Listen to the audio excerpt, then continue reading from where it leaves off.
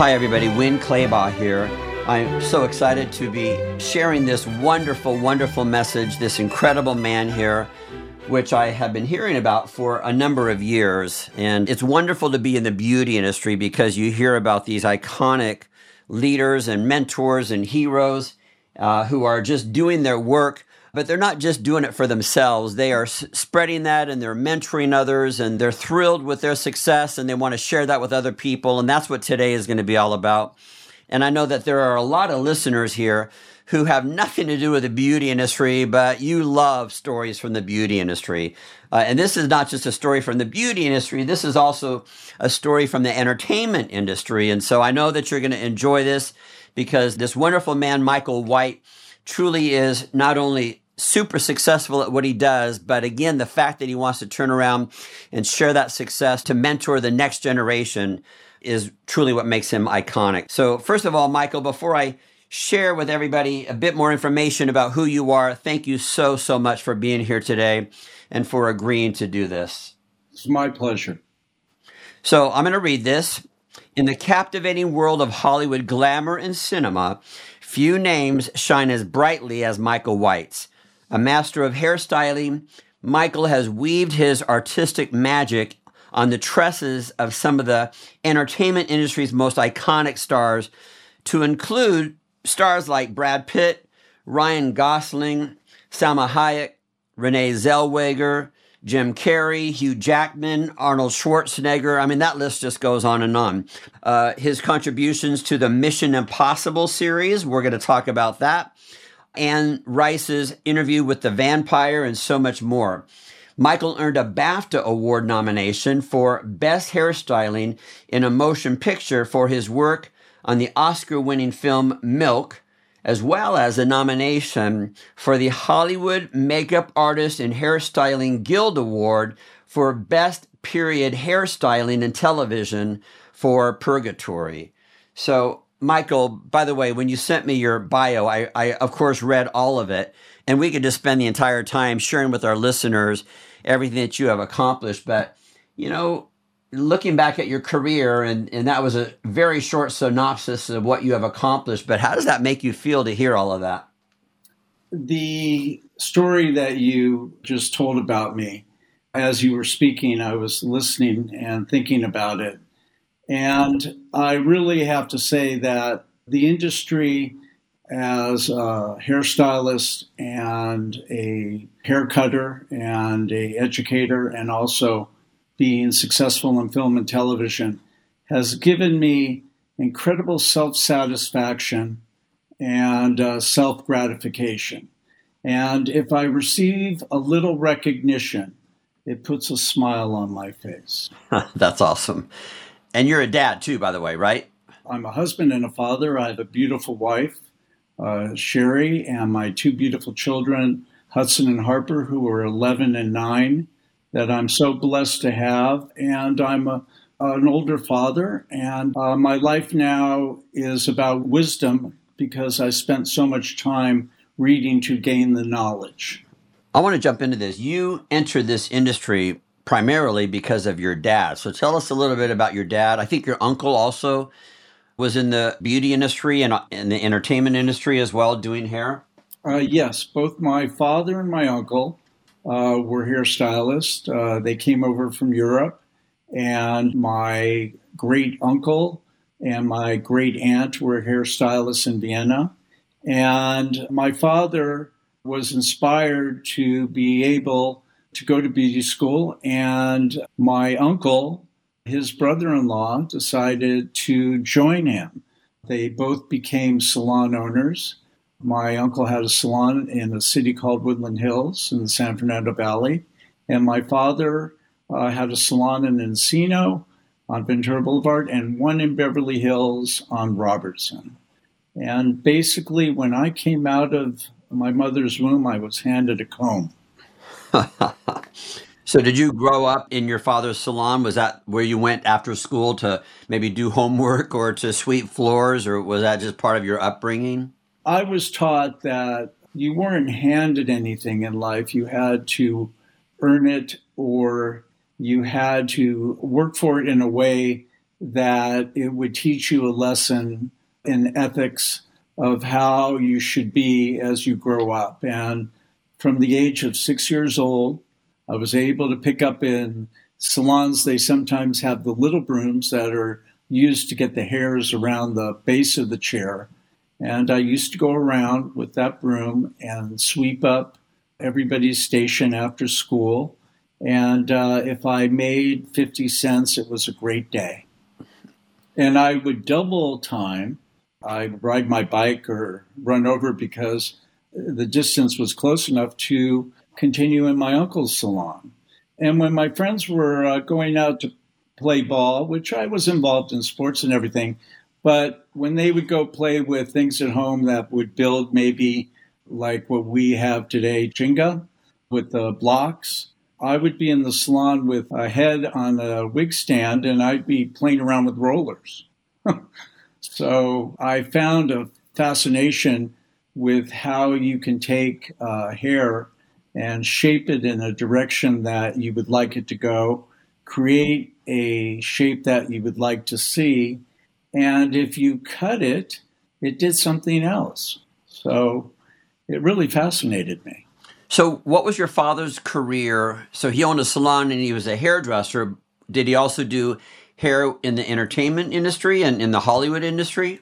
He was involved in the Hollywood industry as basically he was best friends with Harry Blake, who ran makeup and hair for NBC Studios. Okay. And in those times, you could be permitted, which means you were allowed to work on a studio or on a TV stage or lot.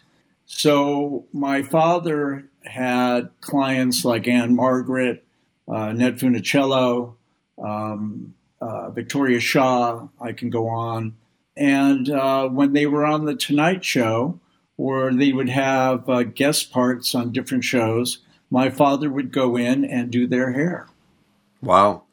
Well, that's nice legacy to have right and there. And my uncle also. They both kind of shared that same avenue.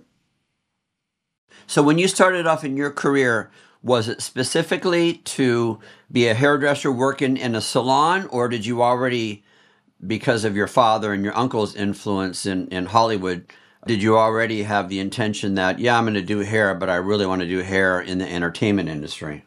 No, I graduated high school.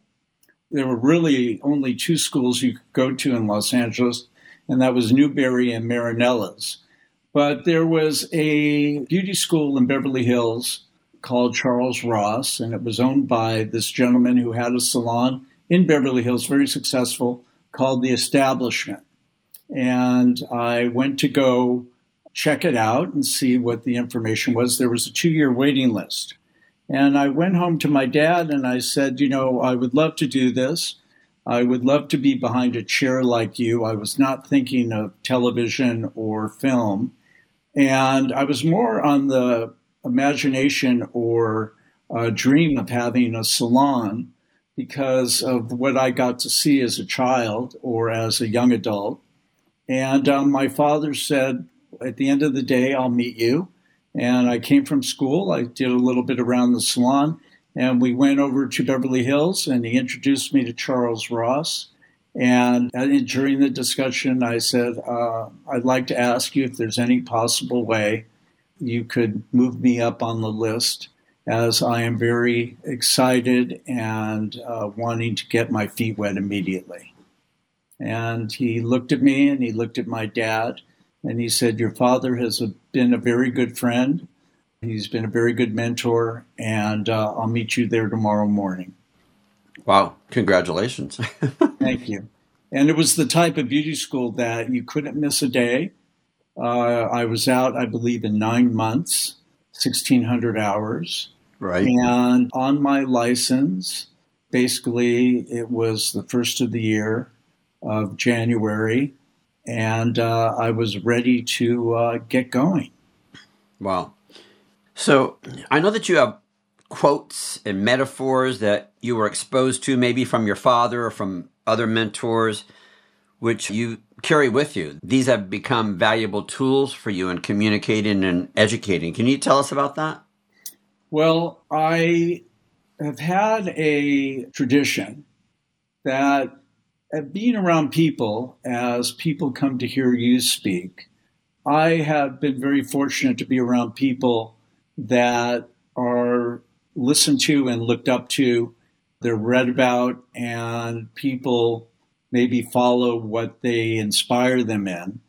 And I would write down every day a quote that I heard that inspired me or touched me emotionally, passionately, and something that I knew down the line I could share with somebody. Before we get into learning more about doing hair and makeup, working within the entertainment industry in Hollywood, I'm just curious to know more about your past and who are the most influential people in your life, starting way back then and to the present day. The most influential people in my life were, of course, my father and my mother.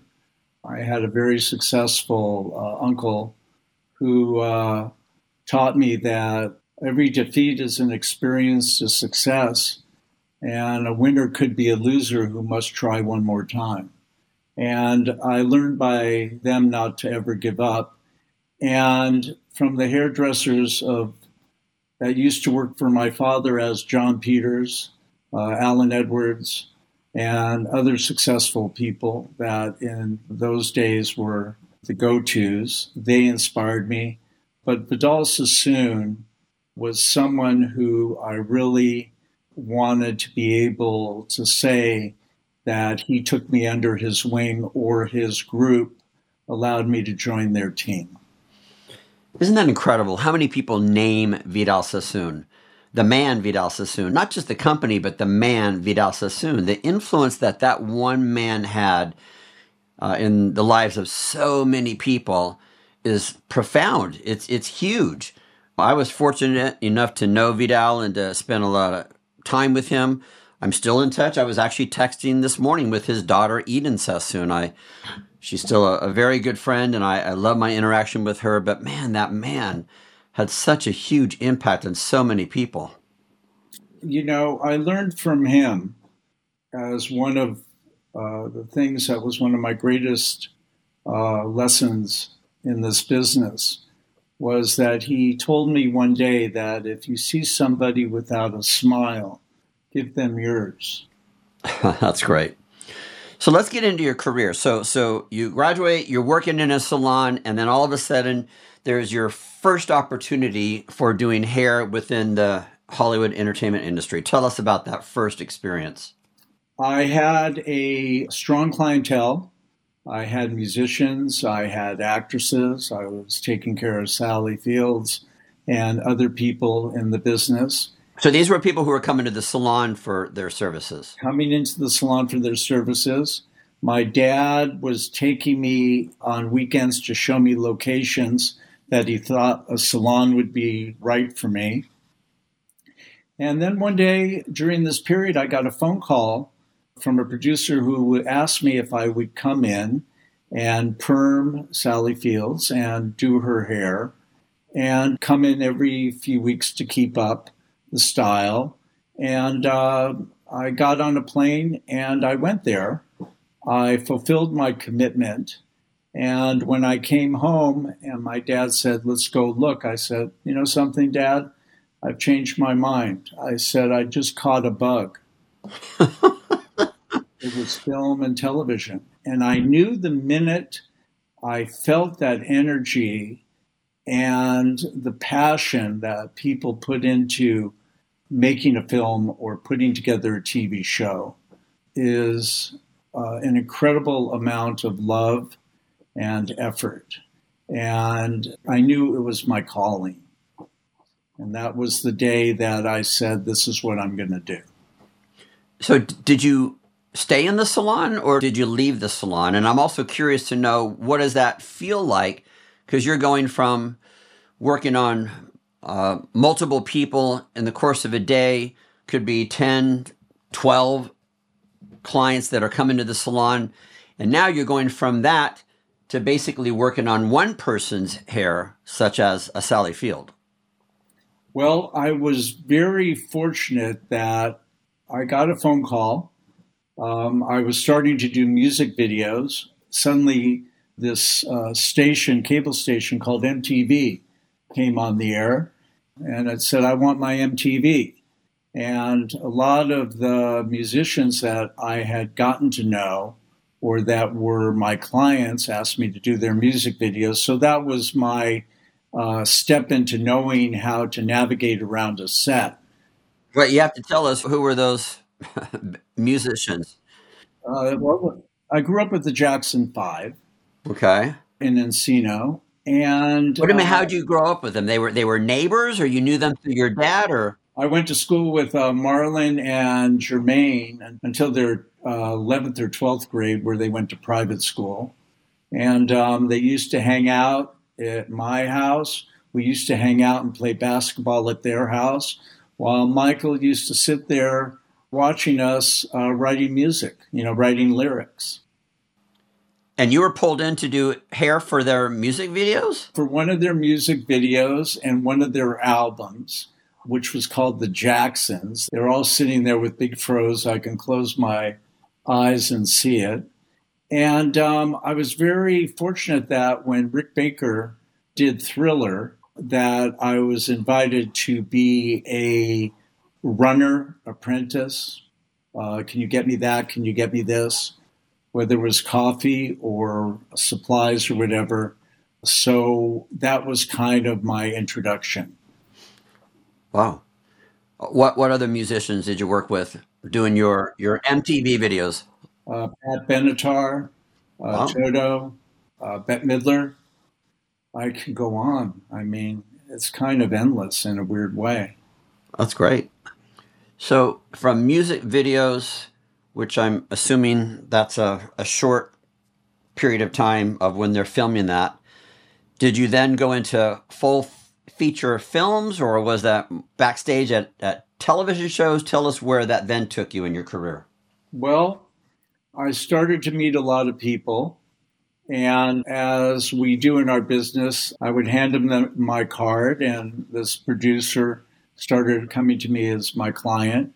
And one day I got a phone call, and I talk a lot about serendipity and synchronicity and the blessing of timing in life. And I got asked to go take care of a young, beautiful actress that was in the business on a big film. And I said, I'm available and I would love the opportunity. And I got on a plane to Mexico City. And when I came in the morning to the meet and greet, it was Sharon Stone. Oh, you didn't know prior to going? You had no idea who you were going to be working on? No, Was that for? all I was told, it was a young, beautiful, upcoming actress that was going to be a big, iconic success. What was the name of the film? The first Total Recall. Okay. Arnold Schwarzenegger and Rachel Ticotin. Wow. So, and how long were you on that set working? 5 months in Mexico City. So you were 5 months in Mexico City, and did you only work on Sharon Stone, or did you work on other? I did Sharon and Rachel. Okay. So what does that look like? 5 months, and you're doing two people's hair. So is that a full 8-hour day on set, and you're just sitting and waiting until they need you? I mean, what does that day look like for you? Well, the day starts early. Our average days are 14 to 16 hours. Our weeks will sometimes be between 80 and 92 hours. I know that's a weird ending number, but that's usually what it is. And it takes an hour and a half to 2 hours for a actress like Sharon to go through hair and makeup. Same with Rachel. So hair gets done, goes to makeup. Makeup gets done, goes to hair. Now, during the day, you might have 5 scenes that take place on 3 different days in the script.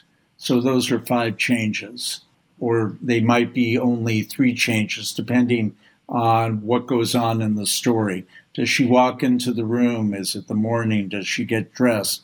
Suddenly, is her hair, ponied up, or, a morning sexy hair? And then when you see her walking into the undercover world that she was in. She had on this great business suit, and I created her look with bendies and a diffuser. So some days I had a lot of changes. So the trick was you can't go back and shampoo their hair.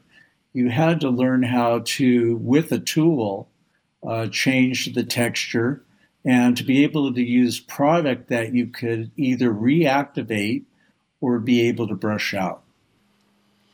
And how much of that was dictated to you? Was there somebody on set, a creative director, or somebody that came to you and said, okay, Michael, this is exactly what you're going to do? Or was it a collaborative effort where they said, here, read the script, here's the scene. Michael, what are your ideas on how you're going to do Sharon's hair for this scene? Well, before the movie starts, you read the script. You have what's called a meet and greet with the director. You go through the script and the breakdowns of the days with the director, and you collaborate on how you feel. Would it be upscale? Would it be downscale? Would the hair be up? Would it be down? Is it an exterior? Is it an interior? And that's where your notes would come. And then you have your camera and makeup tests for every outfit she'll be in. So you're establishing her look. And visually, I have to bring that style to life. And when that actress walks on stage for her camera test, that the director goes, wow, that's what I was looking for. That's my look. Wow. So you have said hair becomes a canvas for storytelling, a visual representation of characters, complexities, and journeys. I like that. Very much so. You can be on a film that takes a journey through someone's life. It can start at a high and end up at a bottom. You could take a journey through fantasy. You can take a journey through period, parts of our past, 17th century and 19th century, 20th century. And you're basically, the actor is portraying a character which they've interpreted and which is the director's vision.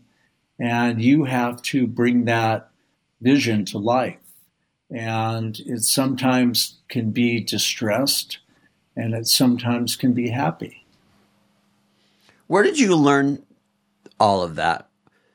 First of all, the TV show Purgatory, I'm not familiar with that, but you were nominated for a Hairstylist Guild Award for Best Period Hairstyling. So what period?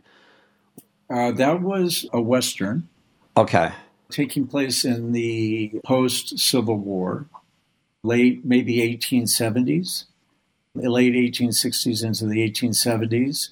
And when you're awarded a nomination or an award, it has to do with, in a period, how period correct you are. If your styles are so on point, and when you go ahead and you look through a illustrated book that shows historical pictures, that what you saw on the Western that I did at that time, that we were point on. And that's where the recognition comes. And so where do you do your research for something like that? Well, in those days, there was no internet. There was no Google. You had to go to a source, which was the library. And you had to research. When I did, which you had talked about, my experience of being part of Interview with the Vampire from Anne Rice's novel, I went to the art museum, the LA Art Museum.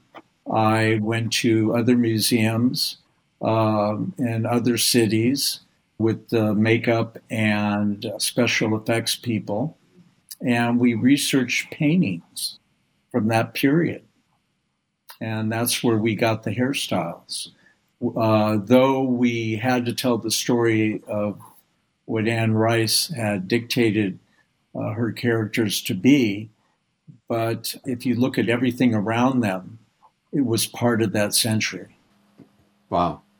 So in those days, you had to go to the library or you had to go to a museum. So, what has been some of your more challenging opportunities? I would say to age somebody. So, give us a story here. I did a movie with Ryan Gosling and Kirsten Dunst called All Good Things. And he played Robert Durst. And we had to show him at 81 years old. And I worked alongside a fantastic award-winning prosthetic designer and makeup artist named Michael Marino. And he does everything from the hairline down. I'm responsible for everything from the hairline back. So at that time, Photoshop had come into play, and you were able to interact with the Photoshop to take, let's say, a men's hairstyle and start to age it, thin it out, and create what you wanted the wig maker to make. And that's what went on Ryan's head after all the makeup and prosthetics were completed. Wow. So I'm fascinated as you go from one film to another film, from one job to another job. These stories are wonderful, and I know that you have a strong desire to give back and to train that next generation. And I've heard that this next generation can be called the microwave generation, where they want things instantly. So they watch one YouTube video on makeup and think that Warner Brothers should call them for their next feature film. And it takes so much more than that and takes a lot of work. And I'm just curious to know, how do you influence and advise someone who is new in our industry who maybe wants to pursue a career in the film and TV industry? Well, I get contacted during the week, all through the year, by young people that have gotten their cosmetology license. To do hair in movie and television, you have to have a cosmetology license. To do makeup, there's no license. An esthetician's license, you don't have to do makeup. So the hairdressers come out of beauty school and they want to skip everything. As you said, instant gratification. They'll walk in a sense, in their mind and say, I can do that. Where when they contact me, they are asking me if I would make them part of my list when I decide who I'm going to hire on my crew. And I always offer one or two individuals that catch my attention that I will bring on in a role of maybe a fifth hairdresser or a sixth hairdresser. We call them additionals. And I know that they're willing to throw away everything that has been put into their head. I write on a piece of paper, ego. I fold it up as it was done for me one day, and I tell them to put it in their back pocket and sit on it. And they laugh. Well, why that specific lesson? Because that's the thing that will get you in trouble. There's no experts in this business. There are people that have experience and talent, but you always have to keep learning and keep up with what's going on. So if you're going to take people under your wing to mentor them and show them the things that I've spoken about shortly and not in really long detail, I have to be able that they're ready to have a blank piece of paper to absorb it and not feel that there is nothing to it. It took me a long time to be good at what I do. And it took my mentors to teach me that it's nice to be important, but it's important to be nice. And, that's where I got the feeling that creativity is intelligence having fun. So when I find these people that are ready to take on that journey, I will walk them along. I will show them everything I know, everything I have. And I have had people through my career that have been that person. And today they are competing for the same job that I would hopefully be getting. That's great. I have a friend who's a very successful makeup artist, and she is that loud person, and I don't mean that in a bad way. When she walks into a room, she's got really big, bright red hair, and she's bigger than life, and she walks in, and everybody knows that she's there, and she fills that room, and it creates fun and energy. But she tells me that when she then goes onto a set, that she tones herself down. Her hair is not as big, her makeup is not as vibrant, her personality, she kind of dims herself to be able to fit into that environment. Does that kind of resonate with you? Yes, it does. I've worked with incredible personalities. I have been gifted in life that my DNA has produced a big smile, a lot of life. I can bring it into a room, no different than this makeup artist that you're talking about. When you go on a set, it's a quiet place because people are acting. It's not about you, it's about what's in front of the camera. That's why they yell quiet on the set. Hmm. Well, I like what you said earlier, that the role that you play is to serve. Yes. It's a service business. I mean, I was taught that by Vidal. Yeah. I was taught that by Jerry Cosenza. Some of the Love people Jerry. in the audience don't know that. But I work in a salon now.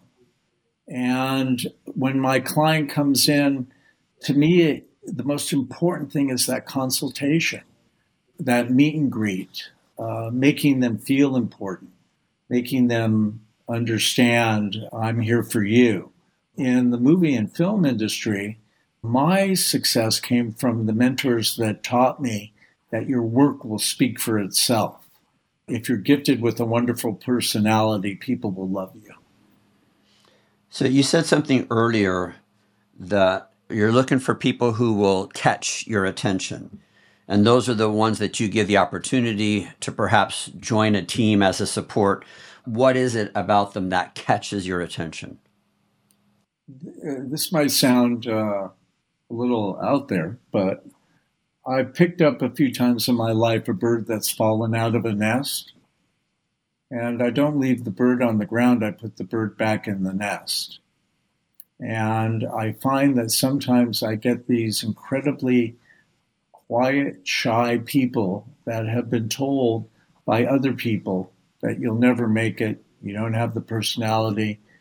They've never seen the talent, but their ego tells them that they're not talented. Matter of fact, I think some people get pleasure from it. And I love the innocence. I have the ability from being born into what I do and being taught by incredible people, some still with us, some that aren't, that you'll know when you've met somebody that, you know, has the ability, has the work skills, the temperament, just by talking to them. They just need to be taught. I can't pick everybody. I don't have that ability because there's only one of me. I try to teach the people that I've mentored that you have to be able to take on the individuals who you feel in the future you will look back and be proud of. I have made sometimes a decision that I had to correct, and that's where I came up with my saying, that's why pencils have erasers. That's great. You know, no one's perfect. I can't say that, you know, I learned to keep my mouth and ears open, my mouth shut, and judge as little as possible. But I do have the instinct to admire anybody that is naturally gifted. And I think in our business, when you're able to find that, and I've had people that I've had to work harder at to teach, and once they get it, they're so incredibly talented and so gifted. It just took patience and kindness to spend a little extra effort to show them the way or show them how. It's very old school. What do you mean? It's old school. Old school in that they want it instantly, rather than old school means you have to have the patience and work hard and that diligence. What do you mean by that? Well, in the beginning, you said there's this generation that walks in and thinks they're ready to do everything and instant success. I can run this, all this stuff. In the old school, I came up through the apprentice program. I washed toilets, I cleaned the floors, I washed the robes, and when I proved that I would do anything to be part of this, I got to move into they called it the trichology area, which was shampoo, color, and perms. And then from there, you got to do hold a comb, and then you were permitted to be in the classes. And you started with a lot of people, but you only ended up there was one or two of you. Wow. And that's when someone used to say to me, I knew you would always be one of those people. Wow. And as I was taught by those people how to find what you're looking for to be able to pass your gift on, which when I'm not here, I hope they continue on with the way I've shown them, which is how wonderful of a business and industry we have in film or television or the salon. They all intertwine into one another. So what is the best advice that you have for, let's say it's a brand new person entering the beauty industry and this is what they want to do. They would love to do hair or makeup within the entertainment industry. You talked about the skill sets, the work temperament, the education that they need in styling. What is the best advice to help people get on the journey? They have to reach out. It's very easy on social media today to find whoever you need to get in touch with. Too many people, I still believe, are fearful of approaching somebody. I've had people tell me I was so afraid to call you or so afraid to leave a post or ask you to contact me or could I contact you? And I kind of have tried to welcome or open up the doors to have people do it that way, to not have fear. I always have heard the stories that this person wouldn't talk to me. How do I get my foot in the door? How do I apply for that job? And you have to be able to reach out. I've had young people that have seen a movie and saw my name and then looked me up and then went on, became my friend, followed me, and left me a message. And I've always been the person to take that moment out. I always return an email. I always return a text. I'm sometimes what we call a trigger finger. I do it quickly. I let people know that I will talk to them. And sometimes in their life, they're going to learn the lesson that no is a complete sentence, but somewhere you're going to hear yes. And that's what you have to strive for. Curious. I know that you have a big heart, that you love this industry. You love making a difference. So how do you give back on a daily basis to the professional beauty industry? I motivate. I try to share. I try to be someone's flashlight. I try to direct people to who I know are the people that can be a benefit to your knowledge, which, as we know, will become your wisdom.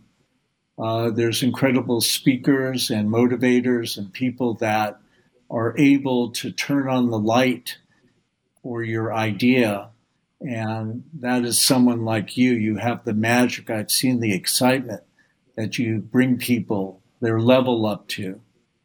And I get from people like you and other people that have taught me that I can direct people to where they can find that light and find that inspiration. I feel that so many people are told that they can't do it. They might have a physical disability. Believe it or not, I work with somebody who cuts hair, and she had diabetes and lost 90% of her eyesight, and she cuts hair. Wow. Wow. And I'm trying to get her to share her story and to get out there and speak to the kids that want to do what she does or have been a hairdresser and maybe have lost their vision, but still can see a little bit. And I've seen it with my own eyes. I've seen people cut hair that have a prosthetic hand. I believe that in this world and in this time, there's no in anybody's vocabulary. There's no walls anymore. I think people have the opportunity now to live their dream. If they want to be a hairdresser, they want to be a hair cutter, they want to do film, they want to do television, no matter what their sensitivity is to why they've been told they can't do it, that I look to find those people that I can motivate to tell them they can. That's awesome. Good for you. I really believe that. I work with somebody right now who, if you covered your left eye and put your right hand in like a little circle and put it over your right eye, that's as much as she can see. Wow. And she's a beautiful hairdresser. She does incredible styles, incredible hair cutting. And I sit behind her and watch her, and it's magic. And hair cutting sometimes and hairstyling is a lot by feel and touch. We know that. And when you witness it yourself with someone who has a disability that has learned to navigate through that, I try to find those people out there that have been told they can't do it. And my mission right now is to find people that have had doors shut in their face, or they don't know how to do it, or they have been told they can't do it because of something, and they have incredible talent. Wow. And they should be where I am. They should be where other people are. And I've been looking for those people. That's wonderful. Thanks for that. So you and I were connected by our dear friend, Deborah Dietrich. And she said, when you need to meet Michael, he's got a great story, a great career. And then she reminded me, or she told me about her 5 interviews with you before you eventually hired her for the film Milk. So you put her through the process, right? Right. If anybody out there doesn't know Deborah Dietrich, she's a great representation of everything that success stands for, everything that hard work and passion stands for, everything that love and giving and sharing stands for. If you looked up in a dictionary selfish, you wouldn't see her picture. She's beyond giving. And when she came into me, I had to hire local in San Francisco.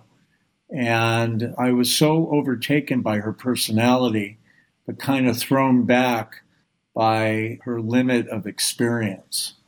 And people were being thrown at me that had experience. And when I went home and thought about it, every night I kind of look up at the ceiling and I go through my day and think about the people. I remember, or I try to remember everything. And I remembered her. And I brought her back for a second and a third time. And that was before I even asked her to do a hairstyle. And I was doing something one day when she came in. And I dropped the clip and she handed it to me. And I said, "Can you hold this for me?" And I saw how her hands touched the wig I was working with. And I hired her the next day. Well, that's great. Well, we love Deborah. I didn't earn my BAFTA nomination alone. I got that nomination because I was the department head. I have people in my group that I had 12 people on my last film. I just wrapped on June 28th. I had a big crew. We had to stop because of the strike. I had about 3 or 4 of them that only had 1 film or 2 under their belt. But the others that are, I call my core group, that I delegate out to do actors or people that I know they would have a good fit with, is that I surround myself with people that are as good as I am or better. And the people that I work with all teach me every day the things that they know. And my whole world of what I bring to you on a film is that we all share. And if someone has an ability to do something that someone hasn't seen yet, that one day when we're not working or we finish, that I put together everybody in a group and they teach us. What a great approach. Yeah. Compared to the opposite of that, which is where you don't want to hire people or surround yourself with people who are better than you are because people feel threatened by that. Oh, I love it. And if that's how we're approaching it, that means we're going backwards. That means if I'm hiring somebody who's less talented or less experienced than I am, and then they're going to hire somebody who's less talented and experienced than they are, we're just going backwards here. So that's a great approach. Thanks for sharing that message. You know this because you interviewed Vidal. Vidal was a great hair cutter in London and New York and in San Francisco. When I worked at Vidal's salon, it was on Rodeo Drive above a clothing store called Theodore's. And he used to come in 1 or 2 days a week and cut. His wife Beverly would come in, who used to be like the poster child of his look or what he was kind of wanting to put out there. He came up with the line, "Shake it, baby, shake it." But he surrounded himself with the most incredible talent: Christopher Brooker, Lee Tanaka, Sally and Henry Abel. I can go on. And, you know, he had that philosophy. He was good at what he did. He was one of the best, but he found people as good as him or that were even better. But their ego was in their back pocket. It was more about being in the presence of Vidal because he was so inspiring that, you know, the recognition of being included in his story or in his platform was just a phenomenal feeling. What a great story. Yeah. I mean, you know that. You spoke with him. Yeah, he was a beautiful man. And he stopped cutting hair a long, long time before his career, so-called, ended. Not that his career ever ended, but he didn't cut hair for many, many, many years towards the end there. And yet he was even more profoundly successful and notable and influential because of all the other stuff that you're talking about. Surrounding himself with super talented people, no ego.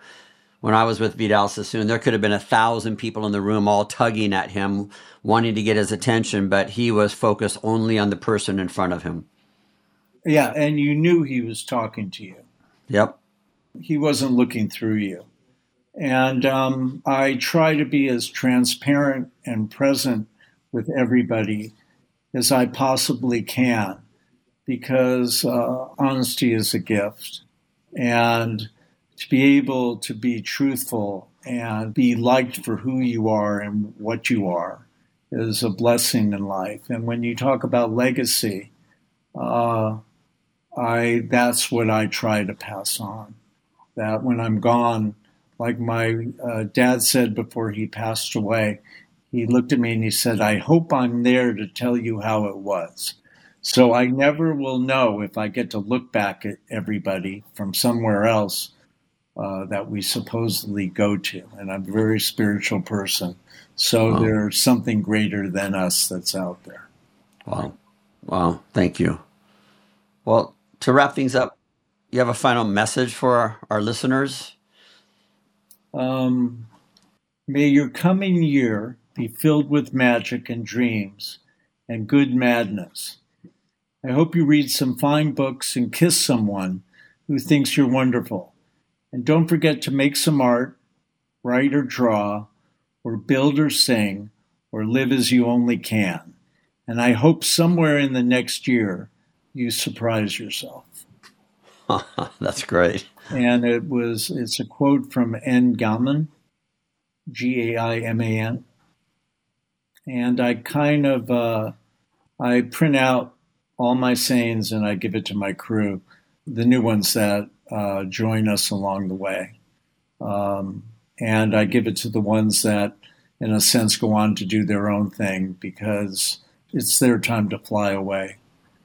And if I would leave everybody with one last thought, anxiousness is contagious, but so is calm.